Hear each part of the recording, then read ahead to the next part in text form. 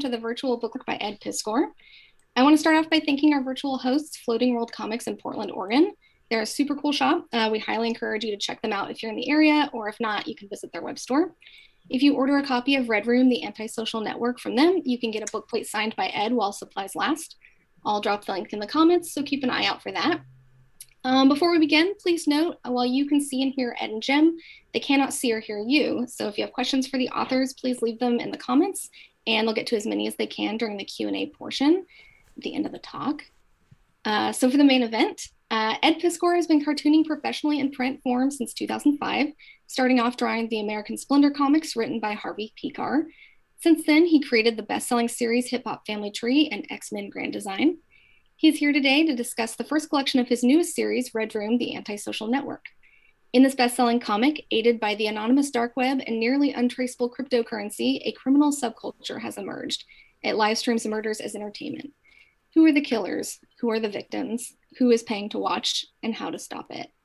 Red Room is constructed as a series of interconnected stories, shining a light on the characters who exist in the ugliest corners in cyberspace. CBR called it a gory, blood-spattered tour de force, and Fangoria noted, "It is as brutal as you would expect, but lined with humor, satire, and masterful illustrations." Joining Ed today is Jim Rugg, comic book artist, bookmaker, illustrator, and designer, whose books include Street Angel, The Plain Janes, Aphrodisiac, Notebook Drawings, Rambo 3.5, and Super Mag. He's also designed some wildly cool variant covers for the Red Room individual issues, including homages to Teenage Mutant Ninja Turtles #1 and R. Crumb's Zap Zero. Along with Ed, he's the other half of the hugely popular Cartoonist Kayfabe YouTube channel, where they discuss comics and graphic novels and interview artists. So let's give them a virtual round of applause, and I'll turn it over to Ed and Jim. Thanks so much, Lauren. Super cool to meet you. And I apologize profusely that you have to have anything to do with this ridiculous comic of mine. Ed, that's a great place to start. You know, the purpose of this is to hopefully to introduce some new people to Red Room. And I look at this book and I think, who needs this book is any horror fan, right? Especially with Christmas right around the corner. It's kind of perfect timing for the cool comic, the cool graphic novel to slip to somebody who's interested in comics but loves horror. And I thought we might start there with some of the characters and influences behind Red Room, because when you started telling me about this comic, as Lauren says, you know, it's murder on the dark web. The thing that pops, though, the characters right away are the first thing I think about. When did you figure out, like, these characters have to be costumed, right? They've got to be anonymous. It's kind of like superheroes. It's kind of like slasher movie heroes, if you will. Tell us about the characters and how you started building these characters, and have any surprised you? Any favorites in your character collection? Jim, it's always a pleasure to talk to you, man. See you in a day or two. We'll do some more. We'll do lunch. The characters in Red Room, the idea of creating these costumes and stuff was sort of came first, right? Because we grew up with superhero comics, right? And it's fun designing that kind of thing. But we always talk about on the channel, man, RC Cola superheroes, right? Like try as you may, you're not going to create a superhero to rival Superman or Batman or Captain America or something like that, but it's still fun to design that stuff. And it started with that idea. If you're going to be doing very, very nefarious things and filming yourself online, you don't even want one piece of skin showing. Like, you don't want to even give that much of a clue to the federales, man, to try to zero in on who you are. So, dude, that was like one of the most fun parts of it. Working on that X-Men Grand Design project for Marvel, and just knowing our creative elders, going through that system, creating characters that don't get to be theirs anymore. Why not create some of our own, you know? And a big part of choosing to do Red Room, because, you know, we have like an order of operations, man. I was very impressed by your Kickstarter and how the Cartoonist Kayfabe audience kind of showed up in a giant way. And on my board that's right directly behind the camera, you know which one I'm talking about, giant bulletin board, the biggest one that money can buy. Like, I have a bunch of ideas on there and a bunch of comic book ideas, and I decided, like, let me try the one that I think will be the least commercial, because you know that there will be a built-in segment of people who will never touch this. You know what I'm saying? Like, I don't know about any other comics that I was working on where you just knew that there will be a chunk of people that aren't going to support this kind of thing. So let me try that odd idea, you know. The sort of 5-year plan was do these hip-hop comics, do X-Men Grand Design, make these things profitable books that can support a weird one. And it just so happens that this weird one is something that a lot of people are showing up for. And you know what, Jimmy, might I say, because this is kind of like breaking news in a way, there was a kind of ransomware attack at Diamond Distributors over the past couple of days. Do we know if Mistress Pentagram was involved? You know what? That's the text that I've been coming in, man. Like, I think a Red Rumor did it. Like, all this kind of stuff, right? And final order cutoff for Red Room Trigger Warnings issue number 1 was going to be yesterday. You know, like I was talking with Eric. Hey, man, what are the numbers? What are the numbers? We're extending final order cutoff. So, Jim, you have that Zap Zero cover, man. You know how it works, man. Say a word so that you. Yeah, I know. I gotta speak up to get my cover up there in front of everybody. But my homage to Robert Crumb, and Ed, thank you for letting me do these variants. They've turned out to be very enjoyable. Thought I was going to do one. They've kind of taken off with these like parody and homage covers. And I always say, you know, this is the way you get to stare at like Robert Crumb or Dan Clowes or Kevin Eastman and Peter Laird, whoever it happens to be, but you get to really kind of deep dive into their artwork. And they've been surprises along the way for me, being able to spend a few days with these things and really look at their line work and how they make their work. So here's my variant for Trigger Warnings number 1. And I guess you know, everybody watching at home, you've got 1 extra week now to reserve one of these at your local comic shop. And you know how that sort of thing goes. Whenever there's a kind of a time limit on something, and that time limit, you know, is finished, then you start getting all the DMs and you start getting all the emails and stuff. How do I get Jim Rugg's cover? How can I do it? What do I do? Like I missed the boat. I missed the window. So I'm here saying that you guys have another week to go to your local comic shop, put in the good word, tell them that you want Red Room Trigger Warnings number 1, tell them which variant cover you want. You know, I did a variant. Jimmy did that Superfly Zap Zero variant, and Peach Momoko, the Cottage Industry of Comic Book Covers 2020-2021. She's got a fly-ass cover, and you got another week to get that in, man. And speaking of, you know, Floating World, Fantagraphics, I got a link in the description below this video where people can grab the Red Room book from Floating World, and it's going to come with a signed book plate. I've been signing a whole bunch of them for the shop, and gonna send these things over. So you order the comic directly from Floating World, you're gonna get a signed book plate, which kind of addresses another kind of set of DMs and emails where people are like, can I send you a self-addressed stamped envelope, send you a comic, you sign it, send it back? Dude, I'm working on a monthly comic, and I just don't have time to be hitting the PO all the time, man. So Jason at Floating World is really helping us out by filling that need. Yeah, always good to support the local comic shops, or a good comic shop in the case of Floating World that may not be local to everybody watching this stream, but definitely, you know, buy these books from your comic shops if possible. Keep these comic shops open for me. I need them. I would miss them very much if they weren't there, and this is a great way to support them. And again, a signed book plate, perfect for a gift, kind of makes that book a little something special. Ed, you mentioned a monthly book. Whenever you started working on this thing, you know, I've been getting front row seats to it, you know, getting to hear it come together. And one of the coolest features in the book for me is seeing the backup material, the extra stuff, including your first draft, you know, the behind the scenes kind of your writing and process. And I did want to just mention that because so many people do ask questions about process. And one of the nice pieces of this book is not just the comics themselves, but the book that you put together. What's that process like, you know, putting together a book like this? You finish your monthly, you know, 4 issues monthly. Now it's time to sit down and figure out, like, how does this work as a book? I know you spent some time with that, and I think you made a beautiful book.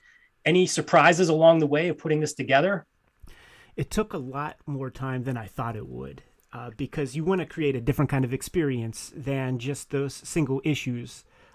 You're addressing two potentially different audiences with some overlap here and there, and you can't just take another bite of the apple, gang up all these books, slap a cover on it, and think that that's going to do the trick. I'm your little brother, man, and I learned it by watching you. Like as that famous PSA says, And I see the toil that you guys have gone through putting your books together, and it's put so many other considerations in my own mind when it comes to packaging books and knowing that the lifespan of the actual book collections is really what's going to stand the test of time more than the pamphlets. Like the actual comic books, they're periodicals, man. Like they might live in the back issues for a minute, but they're on the shelves until the next one comes out pretty much. And the way people have been showing up, certainly thanks to the audience we've built with the YouTube channel and everything, these comics are flying. They're disappearing, and you don't keep those in print. That's not the common wisdom any longer. If this was like Fantagraphics of yore, the direct market of yore, when I got like a, 7th printing of Love and Rockets #1 or something, just ain't that. It's not the model any longer, So if I have to live with this thing being on the shelves, from now until the people we trust with the comics medium completely destroy the business of comics, got to make a book that's fly.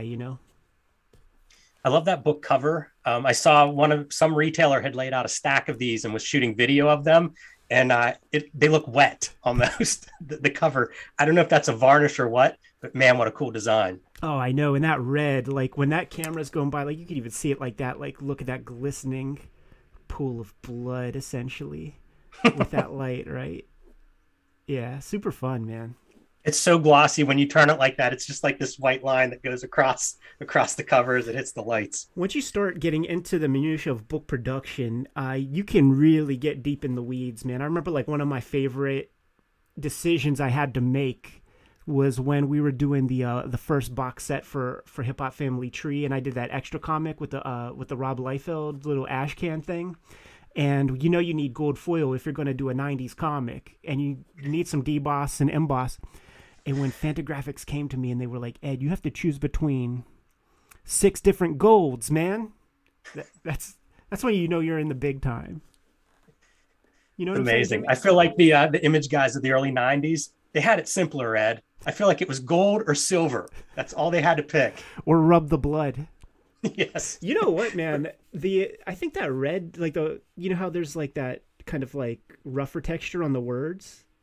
I feel like that might be rub the blood texture. I was gonna say, man, thermal ink maybe for book 2. Yeah, I see. Now that's in my head. I have to go when we're done with this conversation. I have to go dig in the box and go look for my Bloodstrike issue. Go do some research on real book design. Bloodstrike #1. Dude, how fun was it talking to Mike Mignola, man? One of the highlights so far, the cartoonist kayfabe. But Ed, you talk about digging into books, man. So I was going to ask research, right? You've done extensive research on past books, on Hackers, hip hop, even X-Men Grand Design, maybe the most research on X-Men Grand Design. What kind of stuff are you researching for Red Room? What are you looking at, reading, watching? What's been cool? What's kind of surprised you or been exciting to find? And what are you spending your time with? We've been dusting off that old word, splatterpunk, and that was one of the things that was in the back of my mind, man. And got to thank the audience for hipping me to some writers that weren't on the tip of the tongue, like Jack Ketchum, like Richard Lehman.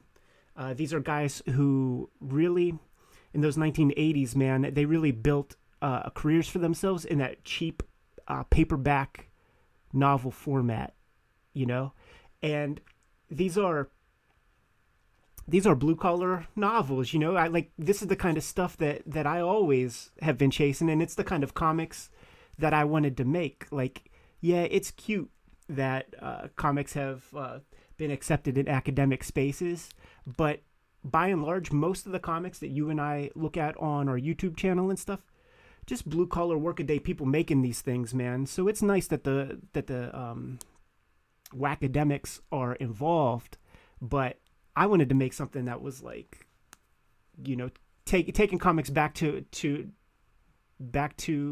the roots, man, and just indulge in vulgarity a little bit.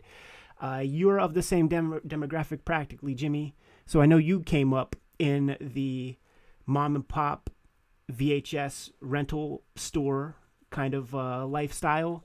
That's where I come from as well, man. So 8th Avenue and Homestead, I remember getting our first membership card to a movie store, and that's a huge influence on this comic. You know, I'm not chasing Eisner Awards with this thing. I'm chasing just cult classic status, man. Toxic Avenger type shit. I remember spending a lot of hours in the video stores just going over that box art, like, and of course the horror movies, the best section in the video stores for cool cover art. We're visual creatures, dude. Like, as cartoonists, as artists, like you're taking in a lot of visual data, and the lewdness and vulgarity of VHS, you know, horror sections in the mom and pop shops. And I say that very specifically because I stepped foot in a Blockbuster 1 or 2 times. We actually didn't really have them around here that much. But when you get those corporate joints, you know, the Hollywood Video or whatever, they sanitize that shit, man. And I'm talking about, like, you know, West Coast Video. The joint that I worked at was called Hollywood Video, but it wasn't the big corporate joint. And they would have to make these decisions, like, should we order El Topo for $400? Like, could we get enough people to rent this thing to justify the $400 cost of El Topo? Because it wasn't like a mass-produced thing, you know, and that was the way shit worked back then. And they would make those decisions, you know, like they wouldn't get the Garbage Pail Kids flick for me, but I don't hold it against them. I saw it eventually. Man, all those video stores popped up whenever I was growing up, and it'd be like you'd have to buy your memberships, and there'd be monthlies or yearly or lifetime. I don't know how many lifetime memberships I had. I can tell you none of those video stores, of course, are open anymore. Probably none of them lasted 10 years from the time I got a membership. But I did see Garbage Pail Kids from one of them, so kind of works out. There's all this, like, culture that's lost from that. Like, I remember that's like where you would rent your you would rent a Nintendo before you would buy it. You know, like if you were in my neighborhood, if you were anybody I knew, you rented that thing before you bought the thing. And honestly, that is a little bit of an influence on the comic as well, because what are video games from that era? Certainly, if not, mindless violence for the most part. Man, mindless violence brings back Scott McCloud memories for me. Yeah. Senseless violence. Mortal Kombat fatalities, man. Like that's what I'm drawing in this fucking comic. Yeah, it's an interesting one. I don't play a lot of video games, but of course I've played some in Mortal Kombat. Of course, everybody I think is familiar with. It's interesting. I don't think about video games the way I do comics, but of course there was uproars about violence in video games. Probably a lot more in our lifetime than anything in comics. You know what I just scooped up? I just got it today, in fact, man, because, you got to reward yourself for good behavior. I have a book that just hit the stands. Got to reward myself for good behavior. And I ordered this thing. It's called the Mega EverDrive Pro. And you load up an SD card to put it into a blank Genesis cartridge, right? You put an SD card in there, and it could play every Sega Master System game, every Genesis Sega game, and Sega CD. And I never had a Sega CD. And when I was a little kid, when all that uproar from the government really started happening with video games, it was Mortal Kombat, and there was a Sega CD game called Night Trap. It was this flick that was shot in the mid-'80s where Dana Plato is playing like the main character, and it's like these sorority chicks are in this mansion, and you're working a control panel, and you have cameras in every single room, and there are these like invaders, and you have to set up traps to like kill the invaders, and it's all full motion video. And there were scenes that really made Joe Lieberman feel some type of way, man.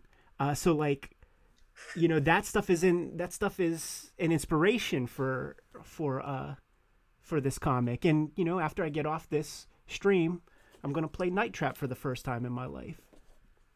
Man, that's pretty exciting. I feel like I got to get these questions rolling faster and faster. Get you off the hot seat and in front of your game system. One piece I got to ask you about, and that's the look of Red Room. It's totally, I mean, in this day and age, I feel like it's totally unique. Your comics are very distinct looking, but each one looks different than the previous one. Red Room, very different than X-Men Grand Design. Can you talk about the origins of that? Like, we know where that's coming from. Can you talk about some of, the Outlaw Comics legacy, the black and white stuff? Like, how's that come together? How'd you even choose to do black and white? Yeah, man. It's that old Wayne Gretzky adage, man. Like, don't go where the puck has been, go where it's going. And I'm sitting here, in my little drawing chair, in my little studio, and I'm seeing what everybody's doing out there. And I see my creative brethren chasing that young adult book advance money and doing like kind of sanitized comics to try to, appeal to, whoever that is, man. Because they say young adult, but they're really talking like young girl or something. Because like, I was a young adult once, and I wouldn't be reading any of that shit, but I would be reading this. So like, I consider this like my young adult comic in a way, man, because this is the kind of shit that I was checking out when I was a little dude, looking at Faust comics, looking at The Crow, marveling at that weird use of parallel lines, man, to achieve these grays. And how do these maniacs do that? Do they sit the T-square on the page and mark off every other millimeter to like make a straight line to achieve those grays? And then, discovering that it's actually a chemical process and a special kind of paper called duotone. Getting a hold and some access to that material, used it a little bit in the Kubert School. Love the aesthetic. Nobody's doing it. Everybody's over here chasing one thing. So I'll just fill a little bit of a void over here by once again indulging in vulgarity. And that comes with the art style, man. Like that mechanical gray and that kind of scratchy black and white, it ain't supposed to be that pleasing to the eyes, man. Like you're chasing a very particular kind of kink if you're going towards those kinds of comics. And it was fun seeing that people are showing up for it, dude. I gotta thank you in such a big way, man, for goosing the numbers with your super cool variant covers and stuff, dude. Because the fact that there are like, dude, there's like over like 250,000 freaking Red Room comics out there. Like, I would have been happy with a fraction of that. It's been interesting to see people respond to that look, that black and white look, because when we were kids, the story was you can't sell a black and white comic, right? And now it's like, of course you can. Like, I think manga completely changed that. Even Frank Miller, whenever we were coming up and started doing Sin City, it seemed like that opened that door to black and white. But now I don't think there's a stigma against it. And yet there's still this hidden history of like black and white comics from the 80s. And I feel like Red Room taps into that in a way that it celebrates that legacy. Yeah, for sure. I'm not going to lie, man. It's fun even putting Fantagraphics in a position like to compete when you see those top hundreds, man, and to see Red Room up there, like Uncle Gary, man, really pushing for comics as art and stuff like this.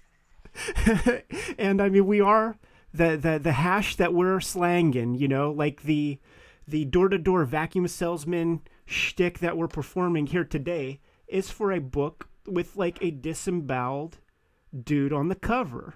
Whenever I was telling Gary about this idea, man, we're in line for the elevator back up to our respective hotel rooms at SPX one year, And he's like, Ed, what are these like weird images like on your Facebook? It's some of your best drawing.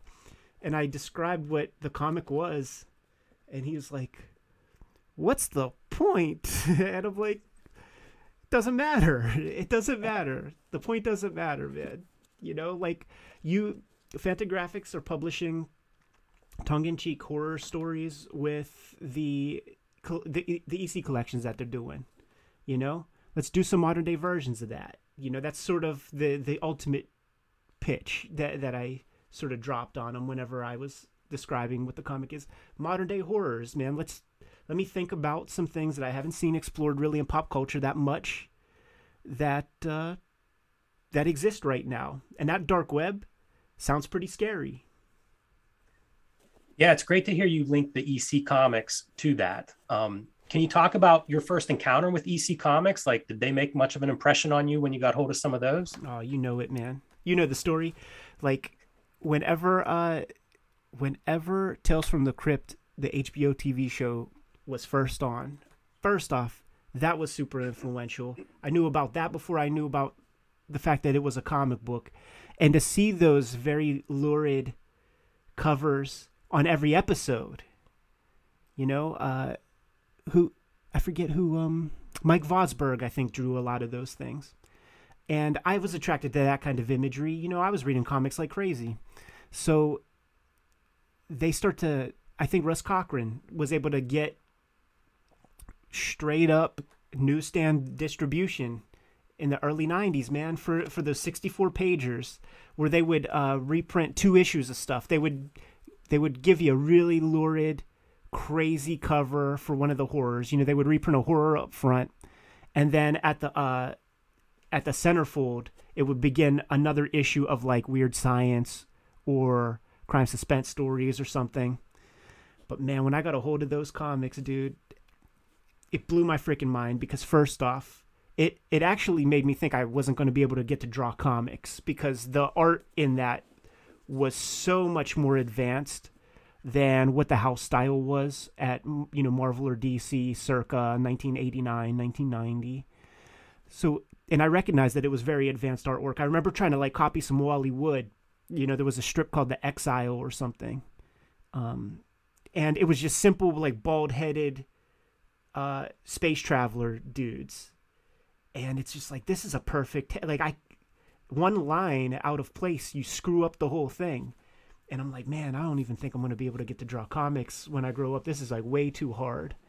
But yeah, dude, those EC comics, you know, particularly that one Haunt of Fear issue that ended with, it was a story of some domestic violence, some wife beater, husband guy, drunk, asshole, you know, beats this lady up for 6 pages. And then when you describe this stuff, it's like, was Frederick Wortham right? You know, like little kids in 1954 reading this shit. So then like the last page, you know, he has a bender or something and is drunk and goes to sleep. And when he wakes up, you know, he can't move his arms and he's on some kind of like stretch rack, and his wife is like cranking the rack and just pulling his arms and legs off his body. And I legitimately went to the magazine rack almost every time Mom went to the grocery store, because I needed to see the next issue, because I wanted to see how that story would resolve itself, because I didn't realize like Marvel Comics and DC Comics don't end that way. You know, they end with a cliffhanger, you know, they end with somebody in a perilous situation, but then when you get the next issue, they get out of that jam and get put into another jam. That's the bait and switch of the corporate comics. And then when I got that next issue, dude, and there wasn't even one mention of that couple, that effed my head up for years. I mean, I'm still talking about it. I'm 39 years old. I probably saw it when I was 8. Were those some of the first like horror comics that you came across? Yeah, definitely. Definitely, man. Because like what else would have even been on a Shop and Save rack, man? Like even shit like Moon Knight or something was a direct market book. And it wasn't Ghost Rider yet. Man, it's funny to think of like Moon Knight as like some quasi horror comic, or Ghost Rider being like that would be your horror comic if all you had were newsstands in the early 90s. Yeah, think about it. Like what would the horror stuff be? Like I can't even think of one thing really. Yeah, I'm with you. They kind of go out of at least off the newsstand, they kind of go away. Right. And it was just superheroes whenever early 90s, late 80s newsstand. Seems like that's all it was, Batman and Marvel. Marvel question for you. Chuck asks, are you finished with the Grand Design series for Marvel? Are there any more stories you'd like to revisit? Yeah, I think I'm good. Like the strategy with even doing anything with Marvel for me was just because recognizing that the hip hop books were extremely successful in stores outside of comic shops, knowing that I wanted to make some comic books. I wanted to make comics like Red Room. The Grand Design comics were that's like my handshake to the direct market, just so that the comic shop retailers could have a little confidence in me when they see the name. You know what I'm saying, man? Try something that's evergreen, at least to me. Like classic X-Men, that shit is evergreen, and whoever thought we would live in a world where Avengers is better known than X-Men? Like when we were kids in the 90s, that would have been crazy. Like nobody was reading Avengers comics. And whenever Axel Alonso called my bluff and was like, what kind of X-Men comic you want to do? I didn't have anything in mind. So let me spend what I thought was going to be 1 year doing some fan art. You know what I'm saying, man? Let me draw a couple pages of the classic X-Men with the blue and yellow. Let me draw a cool Magneto. Let me draw the Brotherhood of Evil Mutants, man. I'll try some Sabretooth. Like that's what it was. And we put it out there. That turned out to be super successful, man. I think, thanks to that book, accumulated so many more followers on like Instagram. My that bumps up your social media presence a whole lot, man, when you have like a popular kind of direct market kind of comic. And then the tried and true business model that I've always seen in the past 20 years is do a little something, Marvel, DC, and then go do your own thing, man, and sell to, a percentage of that audience that you introduced yourself to. So that was the plan. I did it. I accomplished it. Working in the strictures of corporate comics, it's not really for a cartoonist to do. Like, you got people who write but can't draw. You got people who draw but don't want to write. Like, let them have it. The Keebler-Elf system. The assembly line. Were you thinking Red Room while you were working on X-Men? Was that idea like developing while you're working on this other book? For sure, dude. I was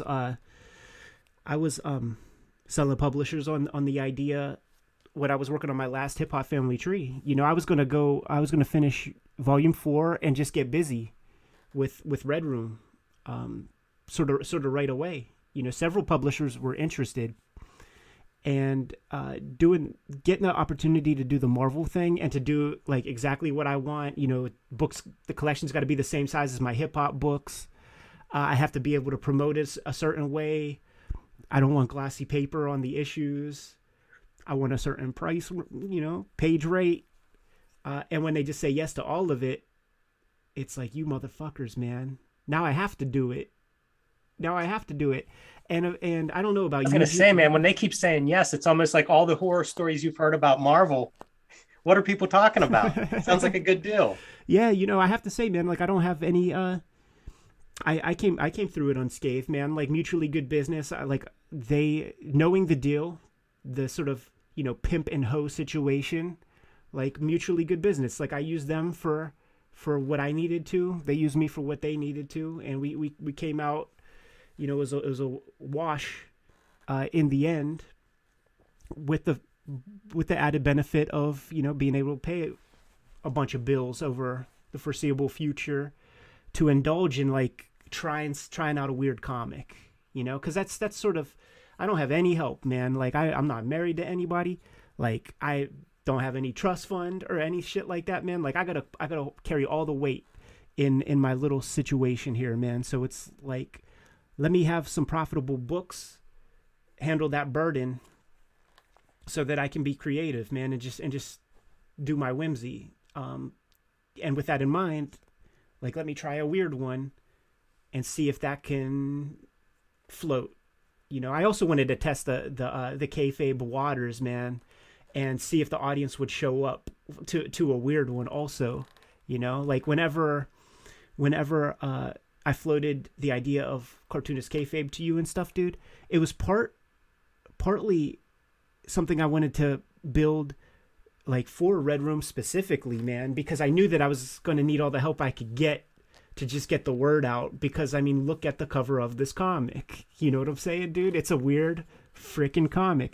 So like I needed some sort of platform to shout from, to just like let people know that it exists. You know what I'm saying, man? So once again, thanks for joining me on this endeavor, dude, and building this little platform for us. Because once again, as the comics industry becomes whatever it becomes around us, you and I have this very solid network that we're building bigger and bigger and bigger. And this is going to be able to support our weird ideas, you know? Like Octobriana was the first one out of the gate, and that bore mad fruit. So I had to try one, you know? Like, let me do something, you know, off the ranch and see how that works, man. And the kayfabe audience supported this in a giant way. The world is our oyster, homeboy. Yeah, I've been impressed time and time again by comic book fans. You know, I often use the illustration of I would do little detail things in books that I've done in the past to entertain myself. And frequently those things that I think no one's going to notice are what everybody brings up at signings. And, you know, it's one more example of comic fans impress me. Same with comic retailers. I feel like we lump them together. And by we, I mean everybody, the world at large, lumps comic retailers together as like comic book shops. But it's really a bunch of entrepreneurs that are sort of doing their own thing. And I give a lot of credit to those guys. I feel like that's a smart group of really independent businessmen. So, you know, if you build it, they'll come, I guess, Ed, is my takeaway from this experience so far. Because I do think there are people that, you know, obviously are passionate about comics, and it's a matter of like helping them find the stuff. Jason at Floating World is one of the good ones too. That's why I sort of agreed to even like participate in this right here, man. And once again, like the link is in the description. Click that, get the book plate signed from me, straight from Jason. You're helping out a really cool comic shop / publisher, because Jason is like one of the most exciting publishers to come up in the past 15-20 years, you know? And it is that entrepreneurial spirit. One of my favorite things about comic shops is checking out new places. And you could almost kind of like come up with some good guesses. You could almost profile the proprietor in a certain way, because you're kind of seeing how his brain or her brain works with their curation process, with how they lay things out. You could look at a comic shop owner's comic shop and imagine what their computer desktop looks like. You know what I'm saying?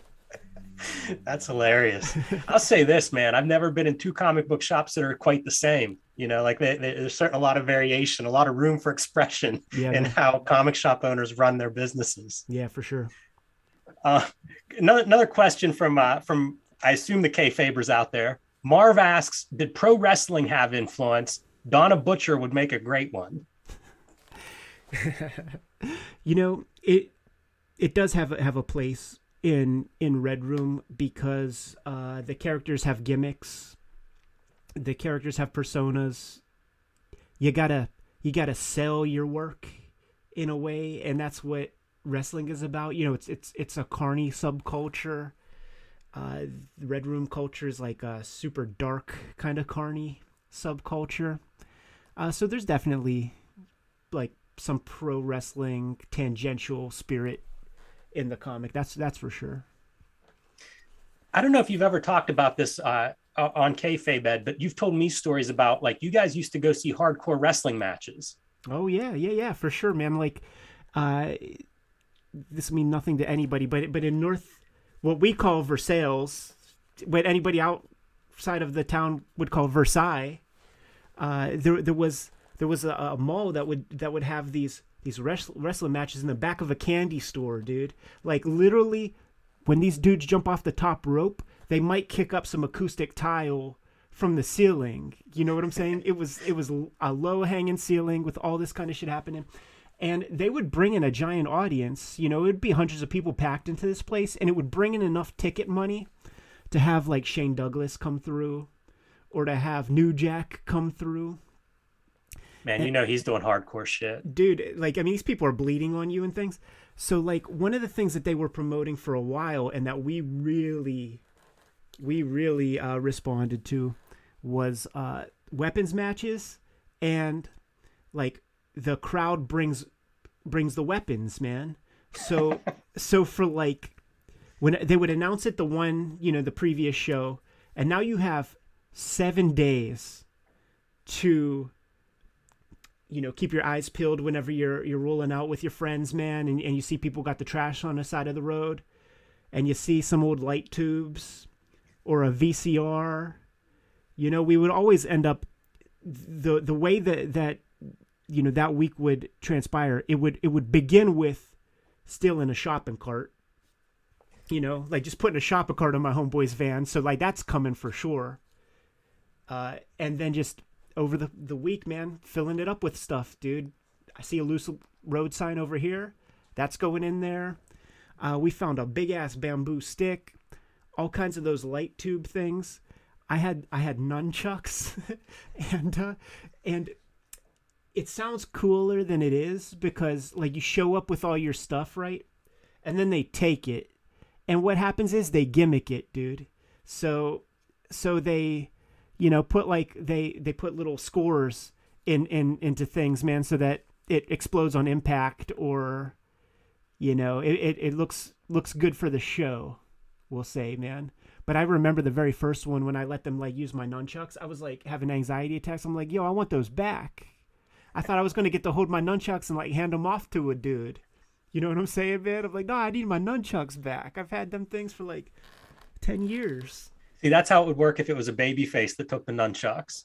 Babyface take the nunchucks, use them, and then give them back to the fan. Yeah, right. But, this is some hillbilly-ass Western PA toothless shit, dude. So what I'm saying is there's no baby faces. Like, even the guys who are supposed to be the baby faces, they would be promoting, like, should I hit this lady in the face? To like some diva or, some, like, ring chick or whatever. Should I smack her in the face? And then all the hillbillies are like, yeah, do it. So like that's the good guy, who's getting the crowd spicy for like man on woman violence. So there you go, Marv. I feel like you're right. Donna Butcher would make a great one.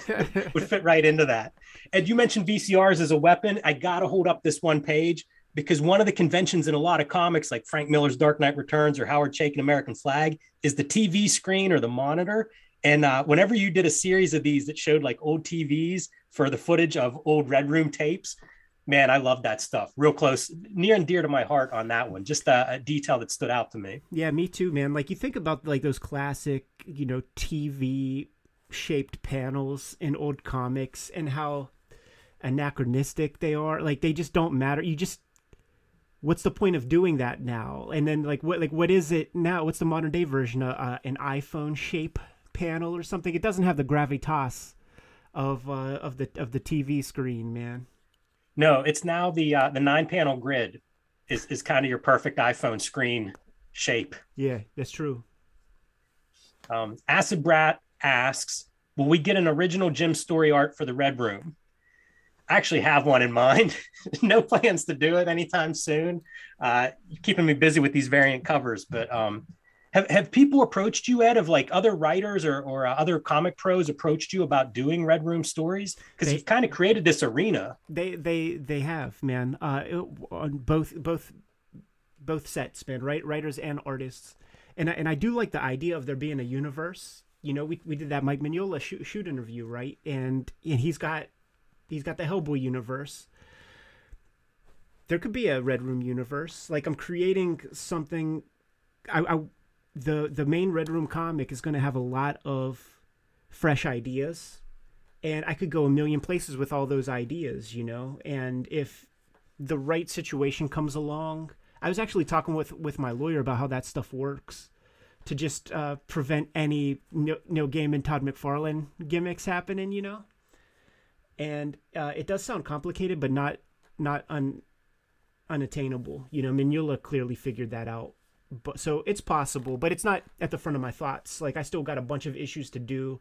You know, isn't it weird how these books are kind of our past in a way? Like by the time that they hit the stands, right? Like this book is my COVID lockdown time, essentially. You know, this is my 2020 that's being sold right now, and I'm just like 25 pages away from finishing the next collection.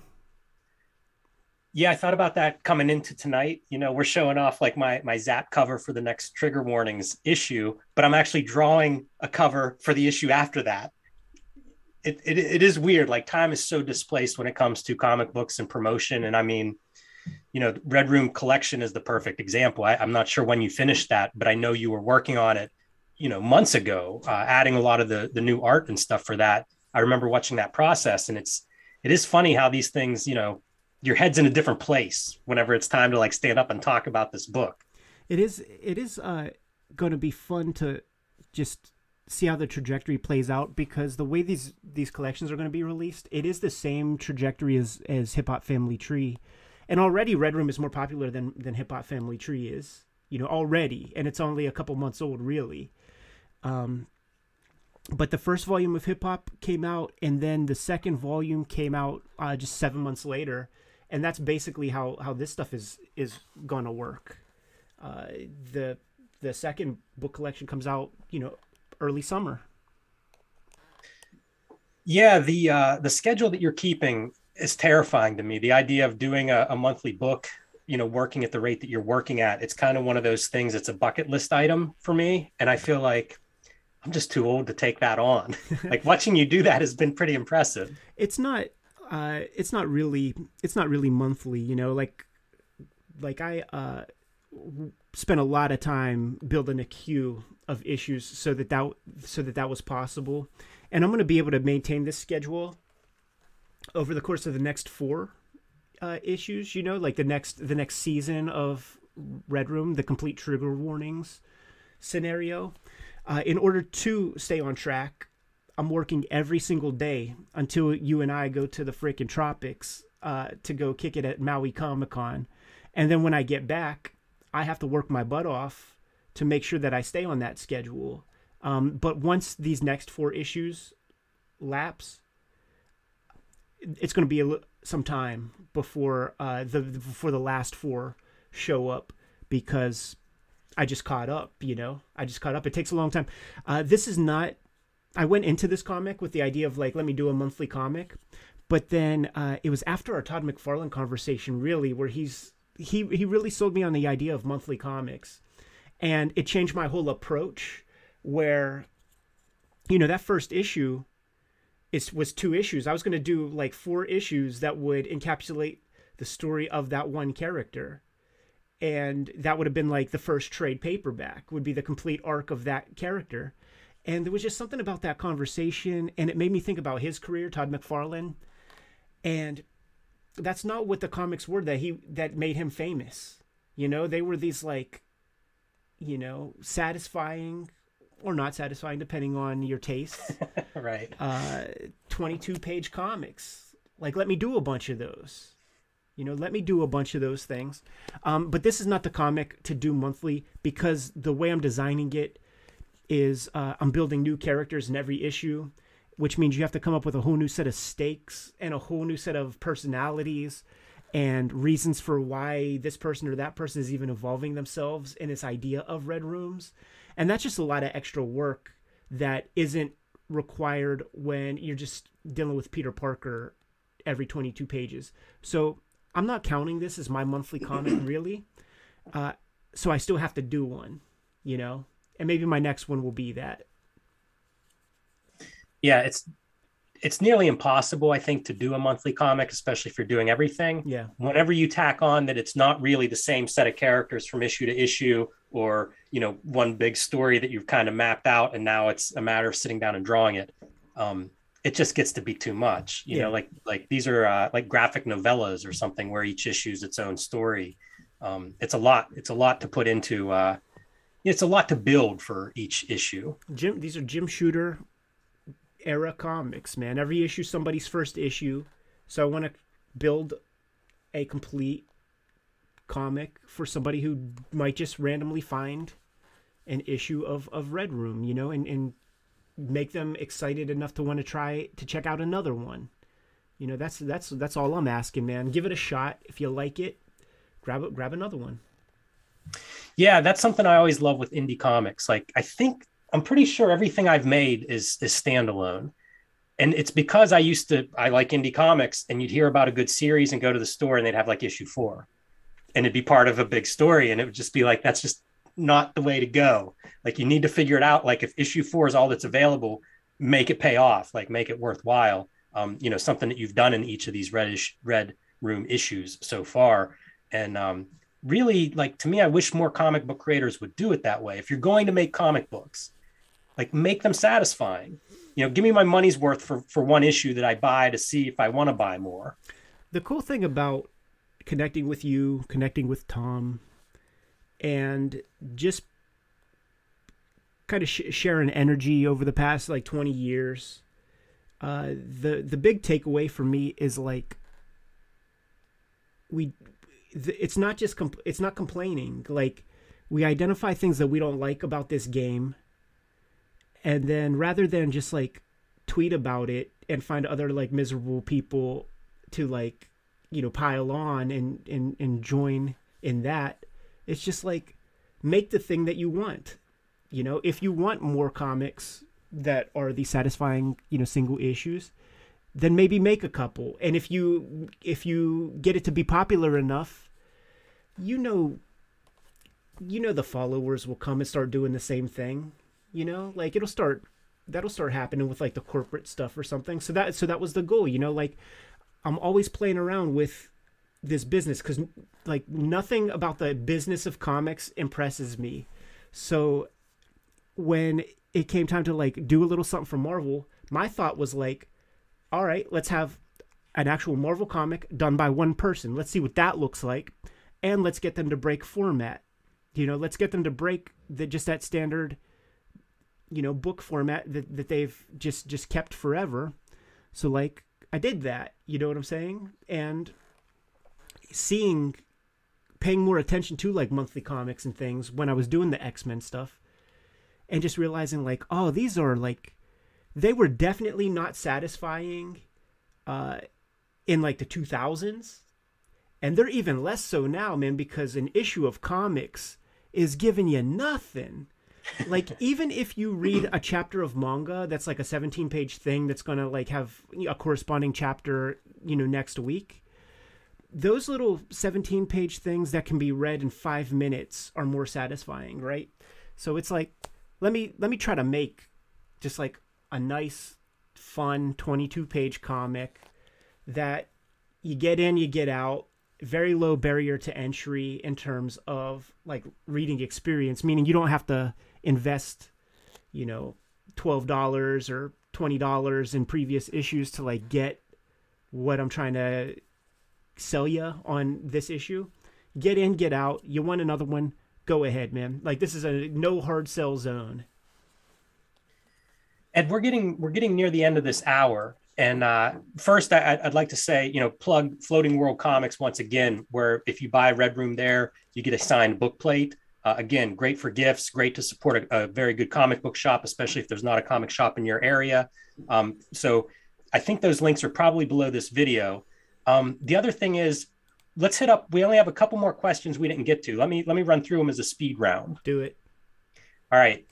Couple guys, Chuck and Donnie asks, well, no, James and Donnie asked, any chance of you two coming down to Australia for a con run, and any dates scheduled for the mainland next year? So a couple of guys interested in where else we're going to comic book conventions besides Hawaii in December. You have anything on your schedule? I mean, just some stuff came by today, but I'm just not thinking about that right now because I have to try to figure out how to wedge in enough time to get this fourth issue of Trigger Warnings done with this Hawaiian trip that will also turn into a little bit of a vacation.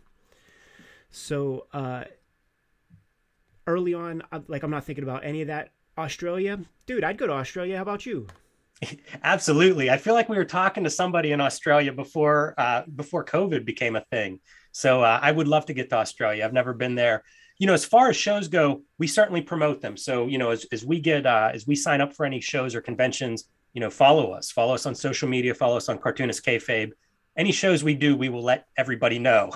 It was fun. We had a real run going before COVID where, like, we went to Kansas City or something. Like we went to a lot of places, Nova Scotia. Yeah, Strange Adventures in Nova Scotia was a fun trip. Good food there. Shouts to Steve McNiven, man. He took us to get that Don Air that I was reading Yes. about, man. Some Nova Scotia specific grubs, man. But we had such a good run right before like COVID and all that stuff happened, and it'll probably pick up again. Jim, what are you working? You want to tell the people what you're working on, man? So that like whenever the word is out on the streets, man, like we could pound the pavement. No, Yeah, no, you're not and gonna I say. can't wait to tell the people what I'm working on, but we'll wait just a little bit longer for that. Avanish asks, would you consider giving film or series rights of Red Room to anybody? Squid Game has set the ball rolling. Tom Yeah. Savini did a short Yeah. recently. Yeah, that shit was really, really cool, man. Got hit up by hit up by that studio. Like, we put the video on the Kayfabe channel. People could check it out there. Like, it's been linked on Fangoria. It's definitely making the rounds. And to see the characters realized, like, part of designing the Red Room characters was like, I want something that just the average person could just slap together, because I want to see a million poker faces at the next comic convention that I'm going to. I saw a bunch of people with Halloween costumes that were like, this poker face character seems to be the breakout so far of all the characters I designed, man. And like, I'm definitely not chasing any kind of like Hollywood or Netflix kind of thing. They got to romance me, because I'm not like just signing my stuff away, letting it languish, or having it given to some schmuck to direct or something. Like, it has to be fly as hell. And the way that they would do that is you basically got to make me fucking rich, man. Because if you're gonna abuse my property in some way, like, you better set me up for a good long time. Man, words to live by for any aspiring cartoonist out there. Well, it was, just like I was talking about, like the young adult chasers and shit like that. Like, you got the Netflix chasers that are in the game, and their comics are corny because that they don't care about comics. Like, they probably had some kind of pitch that was floating around Hollywood that just was getting no legs. They see that this Marvel shit is hitting, and then stuff like Grendel and Sweet Tooth and stuff are like getting adaptations and things. So it's like that's a part of a gross subsection of our business or industry. So that's the other thing. Like, I ain't even chasing that shit. So you got to kiss my behind deeply in order for this to translate into something else, man. Because I don't even care about that. Like, I want to make Superfly comics, and if I sign off on that stuff, it's just because it'll be nice to have a commercial to sell more comics, so that I can keep making comics without worrying about a thing. Makes sense to me. Jacoby asks, did Ed watch Faces of Death videos? Hey, Jim, did you ever see them things? I did see them, Ed, and they really bothered me. I definitely saw them as well. Like, the Piscor house growing up was the house that you would come to see Faces of Death, to play Mortal Kombat, to watch Beavis and Butthead. Like, my parents just, like, they just didn't give a shit about any of that stuff, man. It was like no censorship. And obviously it's like, there is a limit. There's stuff that you can't even like test the folks with or something like that. But like Faces of Death, like, first off, that shit is fake. Like, the stuff that's real is like stuff that you would see on the news anyhow. Like, if you go back and rewatch that stuff, you'll feel real dumb when you're like, hold up, how is the camera point of view inside of a bear's mouth? How does that happen? I remember one that bothered me was a guy had been run over by like a commuter train. Oh, yeah. And like the top part of him was on the platform and the train was on him. And the deal was, once the train moved, he was going to die like instantly. Yeah.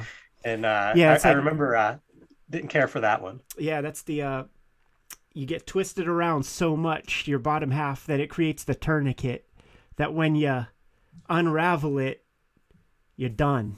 You spill out, man. Yeah, no, thank you. And last one I see here, Sean asks, will we ever see a kayfabe creator book swap such as Image did in the early days? Ed doing Street Angel and Jim doing Red Room. I'm ready. I doubt it, but I would like to see an Ed Street Angel comic. I would sign up to read that one. I'll tell you that. So you're saying you're not going to draw any gore? You know what? Maybe this could work, Ed. Well, you know what, dude? Like, it might not be these projects, but we were talking about some future stuff. You know, like I do a thing, you do a thing. You know, there's a intercompany crossover. But that's some year away, 2 years away. Very true. It does take time to produce these things, but we are here, I guess, at the end, right after 9. So once again, you know, hit up the links below to pick up your copy of Red Room with a signed book plate from Floating World Comics, or from Fantagraphics, or from your local comic shop. Wherever books are sold, you can find Red Room. And Ed, where else should they look for you? Man, you know that Cartoonist Kayfabe channel is the home base. And you know what, man?